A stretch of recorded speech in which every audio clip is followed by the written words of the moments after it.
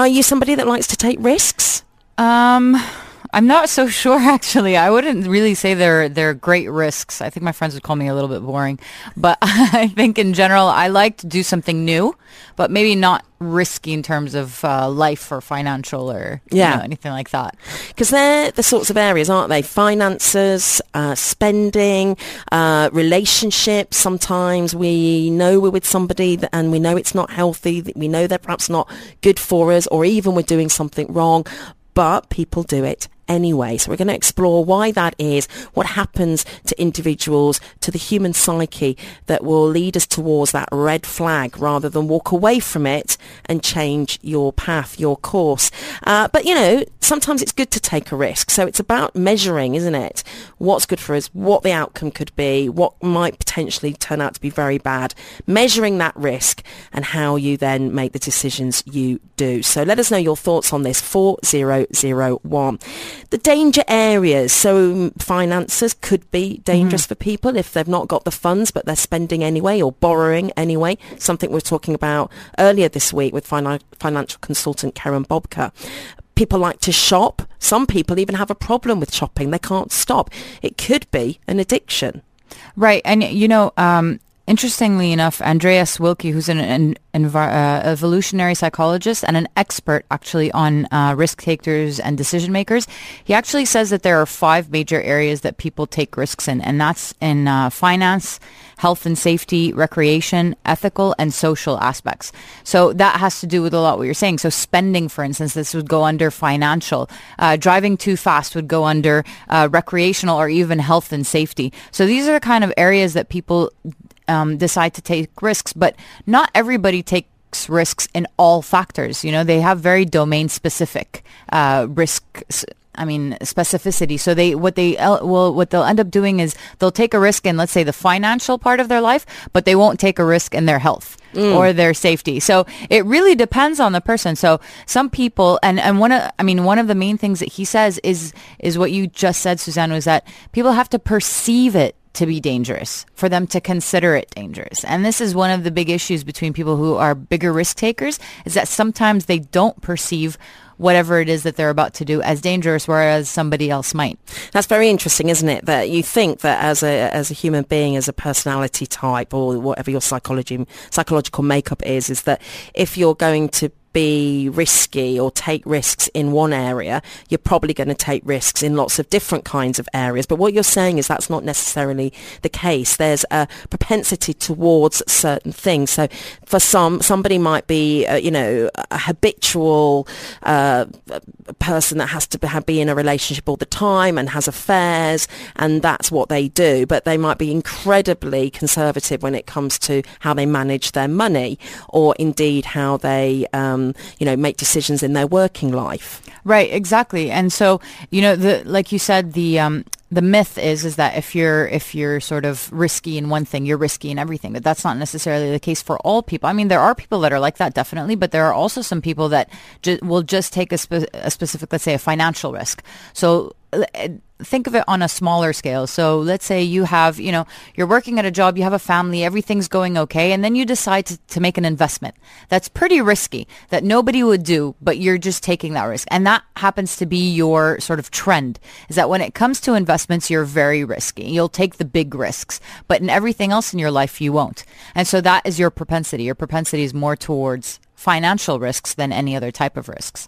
So there's the risk taker where it comes to danger, and where danger might be lying in your life. And then there might be other things that are potentially dangerous. So stress is up there on many of the lists as being dangerous to people's health.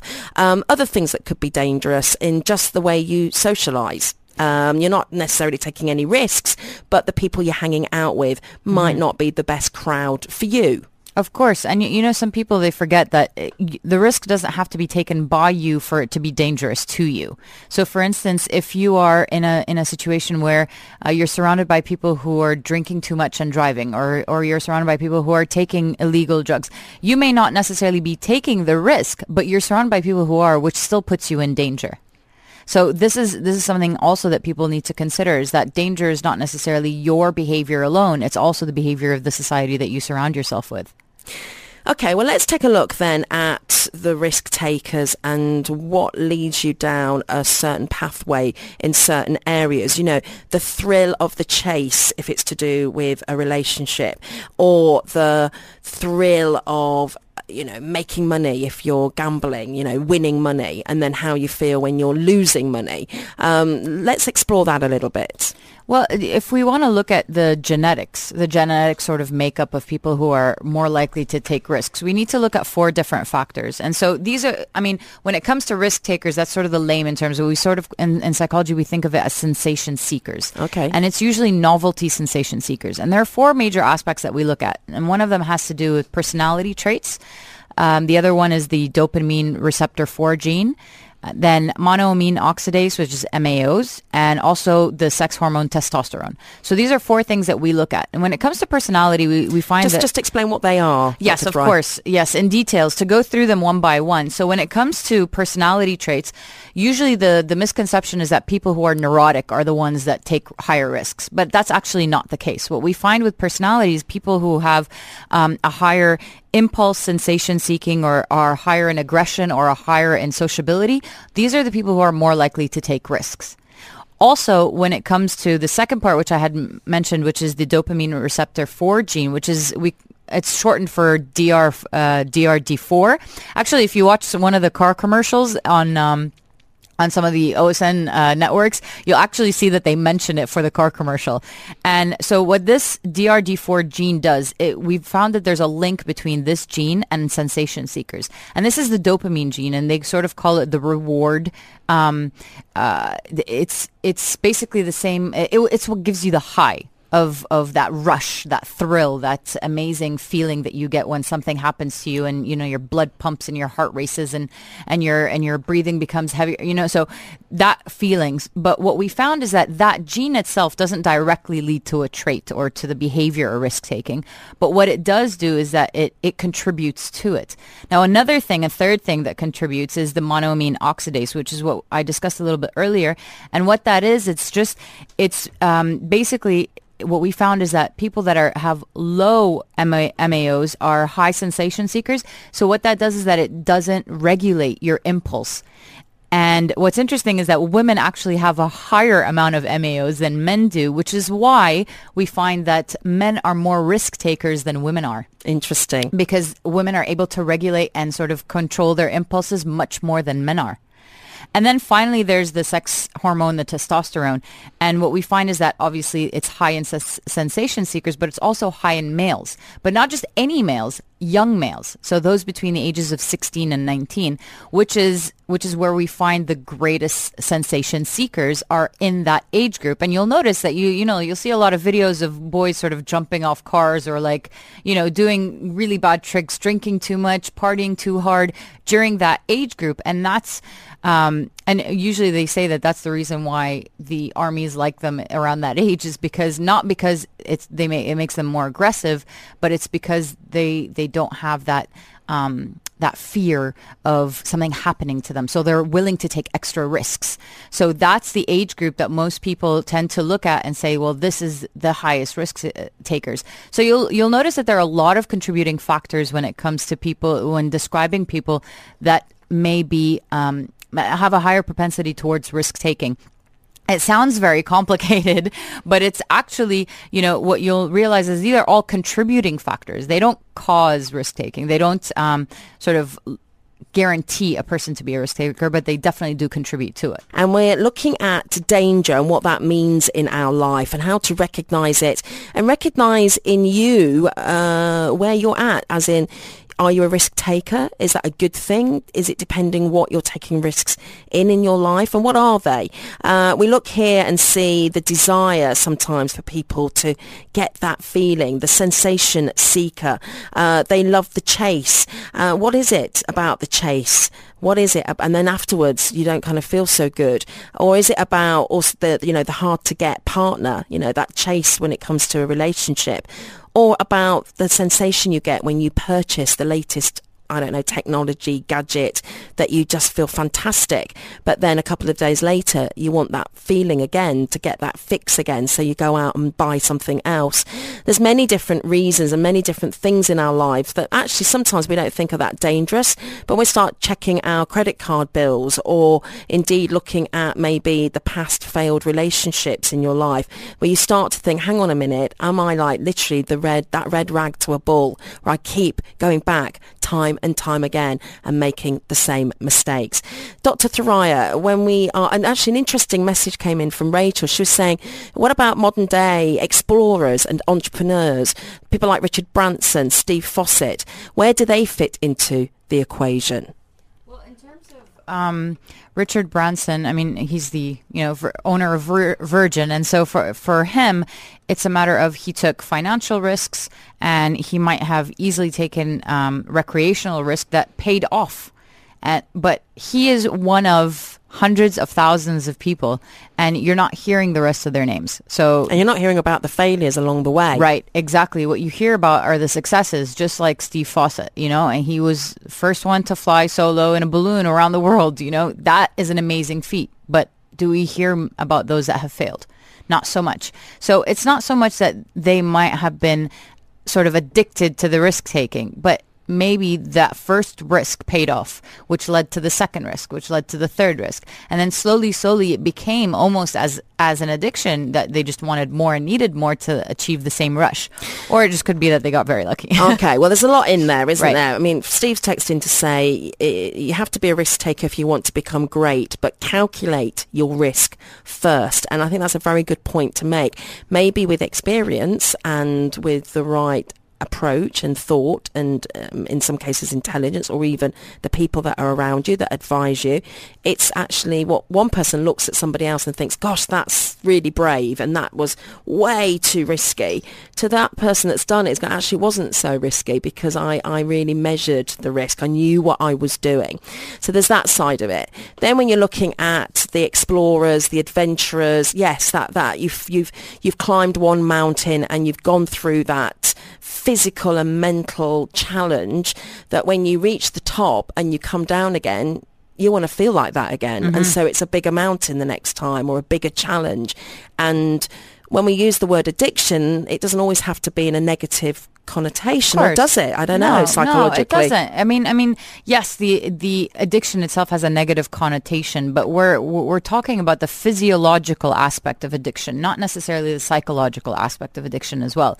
So just to sort of backtrack to what Steve was saying, he said to calculate your risk, and that's a very good point. But in that sense, you're actually making a rational decision rather than taking a risk, because you're calculating everything that needs to be done.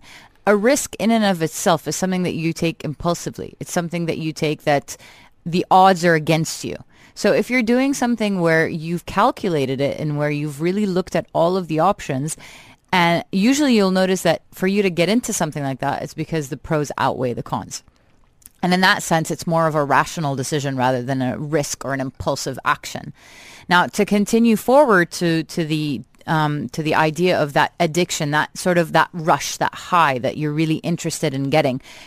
A lot of people sort of think risky behavior has to do with jumping off of buildings and, skydiving and cliff jumping and dramatic exploits. But in reality, risk-taking behaviors also includes sort of mundane acts, such as like gambling or taking illegal drugs or misusing prescription drugs. Would you call those mundane acts? Well, in comparison, if you want to compare them to each other, right, you're talking about different types of thrills, but they don't have that same, that same effect. When somebody tells, I'm misusing prescription drugs, you're not like, oh, wow, that was cool. Versus if somebody jumps off a building, does base jumping, then you're like, oh, wow, that's really awesome. So it's not that. So when we're talking about mundane, we're talking more on how the society perceives it, right? So in that sense, you have to look at what is the nature of us wanting more and more and more of that. Yeah. And when we look at that, we have to look at the fact that our physiological makeup actually rewards us for these risk-taking behaviors. So for instance, we have endorphins and adrenaline that acts on our nervous system to produce this like exhilarating high that many people, some more than others, of course, they come to start craving.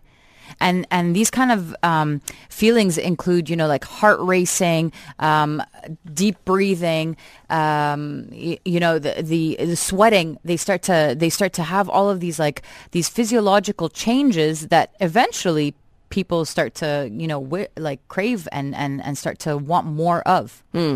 I think when you're looking at something like alcohol or drugs, there's a chemical thing happening there. As that you're actually taking a substance, an extraneous, substance anyway, that is going into your body that's creating an effect on you, which then maybe leads you to want to go and do it again.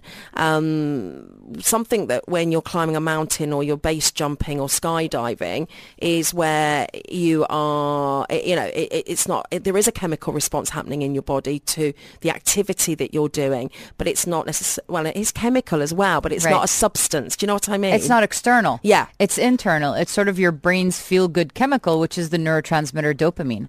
And dopamine is that feel-good neurotransmitter that just gives us that craving to want more and more and more. And so exactly what you said, Suzanne, when we're taking something external and we're putting it into our body, yes, it's chemical, yes, it's interacting with our body and with our brain, but we can stop it, that there's a stop right there. But when it's internal, when it becomes something where the dopamine is just rushing over and over and over again, then it becomes something where you have to really work on rewarding yourself in different ways. Yeah. And when you're looking at the danger side or the danger possibilities, if you're doing something that's a physical challenge, that's something, there is a danger, there's a risk to you having an accident and something going wrong and you're hurting your body, hurting yourself. If you're taking substances, alcohol, drugs, prescription medication, what's happening there is where you're going towards potentially becoming, one, it's dangerous to your health potentially, but two, you could be going down a road of addiction where you can't stop taking, and that's going to affect your mental and physical health as well. Right, and not just you can't stop, but you need more. You need something bigger. So today you base jump from a 10-story building. Tomorrow you need to base jump from a 20-story building, and then higher and higher and higher. So it's the same idea. It's that rush. You need that rush over and over and over again. It becomes addictive. You become tolerant to it. And then you need more. You need more of it to get that same high, that same rush that you had from the initial first risk that you took. Syed says Abraham Lincoln's life is a great example of how to look beyond failures in life. Recently, some of you will know I was at the Glastonbury Festival where, of course, I'm there amongst, 170,000 people watching bands and lots of entertainment and creativity. But a surprise guest there at Glastonbury was the Dalai Lama, marking his 80th birthday. So I managed to get a little close to him and hear his talk. So I recorded it. You can hear some of that just before the end of the show today. But let's go to the phone lines. We've got Debbie on the line talking about danger and her thoughts, and she's been doing some very interesting things lately. Good morning to you, Debbie. Good morning. How are you? I'm very well, thank you. So tell me about the gorillas in the mist. Well, the only reason I thought of it was what you were speaking about was addiction and danger. And for me, there was absolutely no danger whatsoever, just pure awe of being so close to them. Like we were literally inches away and one actually trod on my foot. And when I came home, I've been quite amazed. People know I do different adventures because it stimulates me, it energizes me. But what's really shocked me in a way, in inverted commas, is how many people have said to me, "Oh, you were brave. There's no way I would do that. That was so dangerous." And it really got me thinking, what is danger for one may not be danger for another. Yeah. And the level of trust that I took to the gorillas perhaps is different to the level of trust others would take. So, yeah. Did you ever feel at any moment a sense of anxiety or trepidation or fear, or was it just complete awe the whole time? It was totally complete awe, from when you see the babies, running around and tumbling with each other, through to what happens is, I was in Rwanda, and the guides actually train you beforehand. They say, if a silverback is coming towards you, which they can, just simply bend or crouch down to show that you're subservient. So at one stage, a silverback was coming towards us, not aggressively. He was making the noise that means he's saying good morning, sort of thing, which we had been trained in. And I went to sit down, or crouch down, and somebody behind me had already crouched down. So I actually couldn't crouch down because we're in a really tight area. And I remember thinking, okay, just be with it. And that's when it actually walked. Literally, his hair on his back scraped my knees, and next thing I felt one of his huge hands, just it went on the front, the toes of my foot, which you're not supposed to do, but I literally couldn't get out of the way. And I think he was saying, look, I know you're there, and I just want you to know I'm there. So it was like a mutual trust that brought absolute adrenaline for me. I felt so lucky to be in his world and in their world. And for people who are listening thinking, well, maybe you were in, an enclosure, or these animals are tame. That's not the case, is it? I mean, clearly there were controlled conditions to a certain extent, in that you've got guides with you and they understand the animals and how to behave around the animals. But you're there in Rwanda, you're there in the wild. I think we got the gist of what was going on there, and it is something, I guess, for some would fill them with horror to be that close to a wild animal, yet for others would be the most incredible feeling of, as Debbie described, awe. And, that goes right back to what Andreas Wilkie was saying, is that people respond to a risk or a hazard in ways consistent to their perception of that risk. And for Debbie, her perception was just awe. It was, she just felt beautiful being with these gorillas. At the same time, to be fair, though, she was in a controlled environment. So that is more of what Steve was discussing about before, as a calculated risk, rather than if Debbie had just gone to the wild and had been surrounded by silverbacks, would she have had the exact same reaction? And what it's illustrating there is knowledge and research, and knowing, getting as much information as you possibly can before you enter into a situation where could be dangerous, because things can still go wrong in that situation. And it's like doing the challenges with Golf for Good, and all of the people that do challenges with organizations like Golf for Good, where we climbed mountains in Peru, and we were in Mongolia in minus 30 degrees. There are people on the ground that are helping us, who know the terrain, they understand the weather, they are there to guide and help us and give us support. But still, as we've just seen in Nepal, things can happen. You're there against the elements, and something you haven't planned for, or something that's not in your hands, could happen. And so to a certain extent, you're putting yourself at risk. Of course, last December, I traveled to Thailand, and I went to a tiger kingdom. And I was with tigers right next to them, holding onto them, spooning with them. And none of them were drugged, and they were quite well aware that we were there.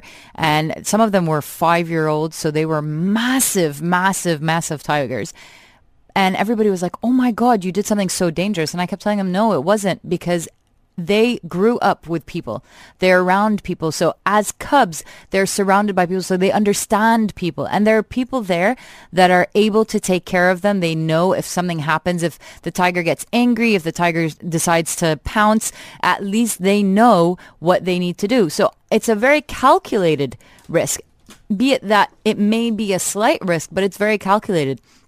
It was a rational decision to look at doing this instead of just sort of going into the wild and trying to find a tiger to hug. Yeah, yeah. So. I think that's an interesting point though as well, because I think as much about that gaining knowledge, because in some circumstances people can choose to, take a pathway maybe when they're traveling as opposed to a different, they might go with one tour company as opposed to another tour company, and just trust because they're called a tour company, they know what they're doing. And you need to do your homework. You need to check them out. You need to check that they've got the right qualifications and the right regulatory organisations behind you. So it is about how you make decisions in your life and how you see things in your life. So Debbie, if you're listening, thanks very much for the call, and sorry you got cut off, but what a wonderful experience for Debbie, but for someone else would absolutely fill them with horror. Many of you are talking about this, the difference between what is something that's adventurous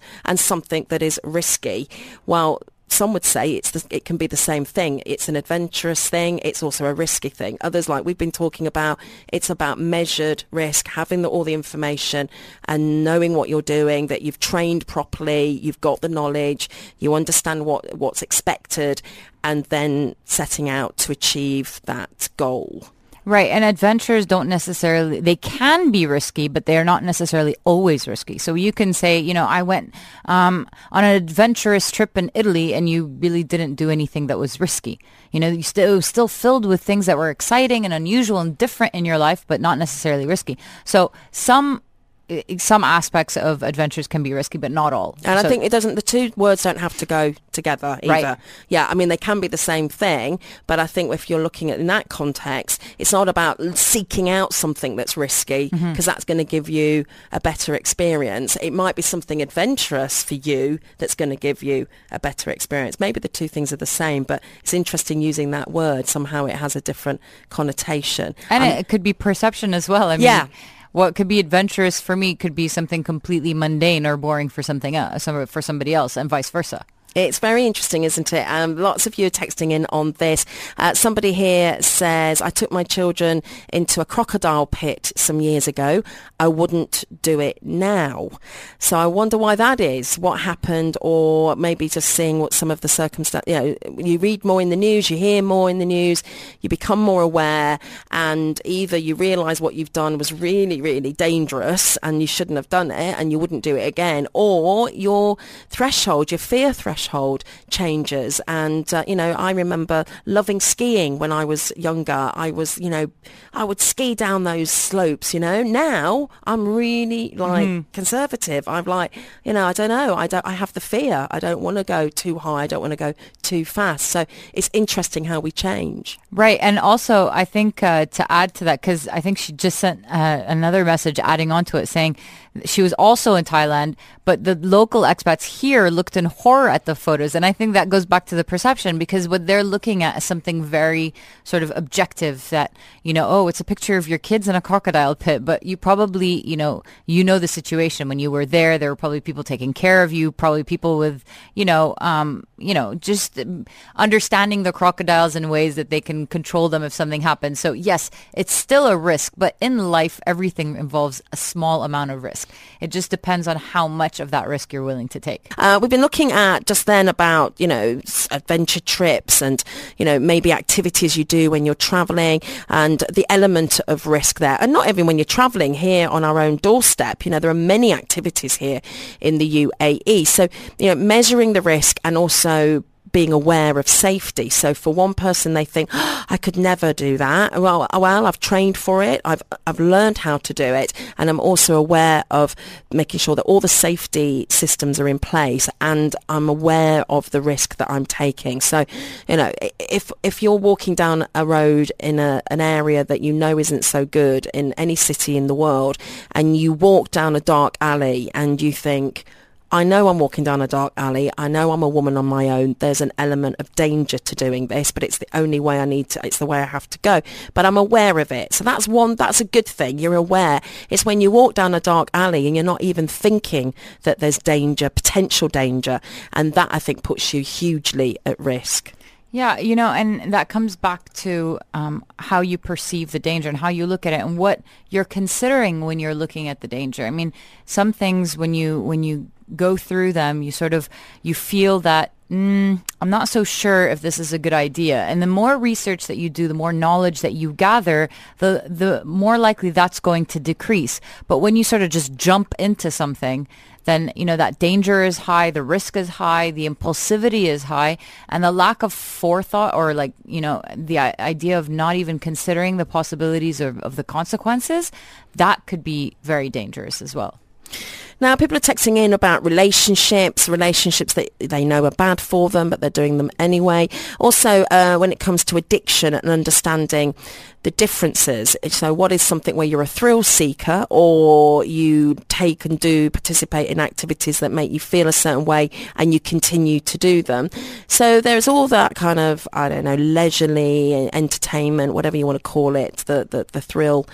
But when it comes to something that could lead to addiction, so understanding the definition of addiction, Dr. Thoraiya.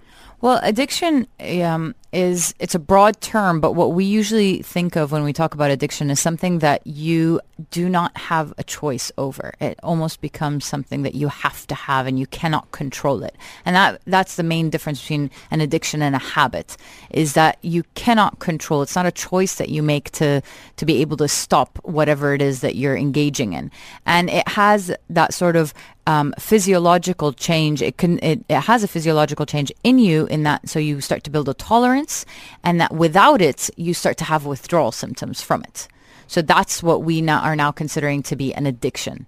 And things that you can be addicted to then. And, we've touched on some of them, alcohol, drugs, recreational drugs as they're called, prescription medication and drugs, shopping. You can be addicted to shopping. You can be addicted to gambling. What other addictions are there? Well, that's the thing. Like, we have the idea of substance addiction versus behavioral addictions. And substance addictions are exactly what you were saying. Things like smoking cigarettes, even shisha, even, drinking, illegal substances, prescription medication, or behavioral, such as gambling. It could even be internet addiction.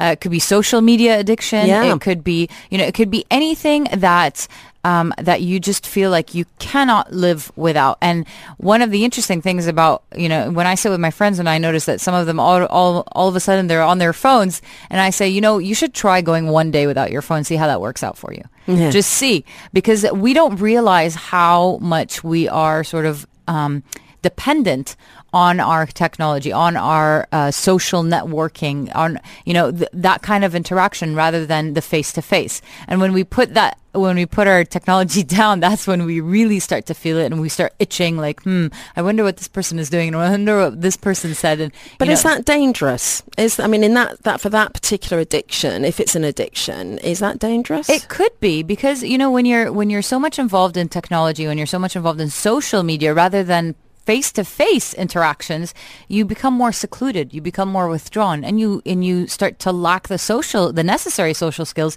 to interact with other people. So it could be dangerous. It's not necessarily always dangerous, but it could be, depending on the amount of usage, depending on the dependency of social media. So it could be. And anything where you feel that dependent, you need to be maybe asking some questions. And also the time you're spending, and you could be doing something else that could be far better for you, physical activity, interacting with other people, socializing. So if we want to have balance in our lives as human beings and the psychology of human beings, we need that. We are social beings, and we need to have interaction and face-to-face time with others. And that's the operative word right there. It's that balance. That balance is so key. There's nothing wrong with being on social media. There's nothing wrong with, going out with friends. There's nothing wrong with doing things that you enjoy, even video games, or it's about how much you can balance. And are you taking away from other things that are important in your life, such as family, or such as friendships, as work? Are you taking away from other important things in your life just to satisfy the behavior or the the consumption of whatever you're having. And is it just a mask, a cover for not facing or doing other things that might be more productive or useful? Interesting, isn't it? Relationships can be addictive. They could be dangerous as well. Somebody here is texting in about seeking the thrill in the relationship with others. And you know, sometimes when people are going through changes in their life, or even, you know, they're moving into older life, we call it the midlife crisis whenever that happens, but you know, apparently it happens. And this person's saying, you know, like maybe when you're 50 and you fall in love with somebody, a woman that's 25, you're convinced that you've met the love of your life or the dream person, but the other people around you see the dangers of such a relationship. What are your thoughts on that? Well, you know, relationships in general are a rush. They're a high. They're a thrill because they're new, they're exciting, they're fun. They're extremely fun. And what happens with a lot of people is that they love that initial, we call it the honeymoon phase, that initial part where you're showing your best side and you're doing things that are, you know, exciting with each other and you're learning new things about each other. So that novelty is just so inviting. It's so thrilling for many people that they want that over and over and over again. And so when it comes to somebody who's 50 falling in love with a 25-year-old, that idea is that it's something brand new, that it's something that's so different than what he or she is used to, and it's about bringing something they call, you know, like spicing up your life, let's say, you know, but that's not necessarily the only way that you can do it. And that has to do with a lot of the relationships in general. When it comes to relationships, the thrill of going from one person to another, the thrill of meeting one person, falling in love with many people, that is not it's not a relationship. What that is just that you're looking for that thrill. It goes back to that sensation-seeking behavior, that impulsive sensation-seeking behavior, without really considering the consequences. But you can reward yourself. You can get that same high, that same thrill in other aspects that are not so detrimental to your life. Well, do you agree with that? Some might say, no, I'm never going to get any feeling quite like that. And certainly when we come back, we'll be sharing a message with you from somebody else that is going through something similar, you know, engaged, has a fiance, but nevertheless can't help seeking the attention of others, and it's reciprocated as well. We'll share more on that story in more detail when we come back.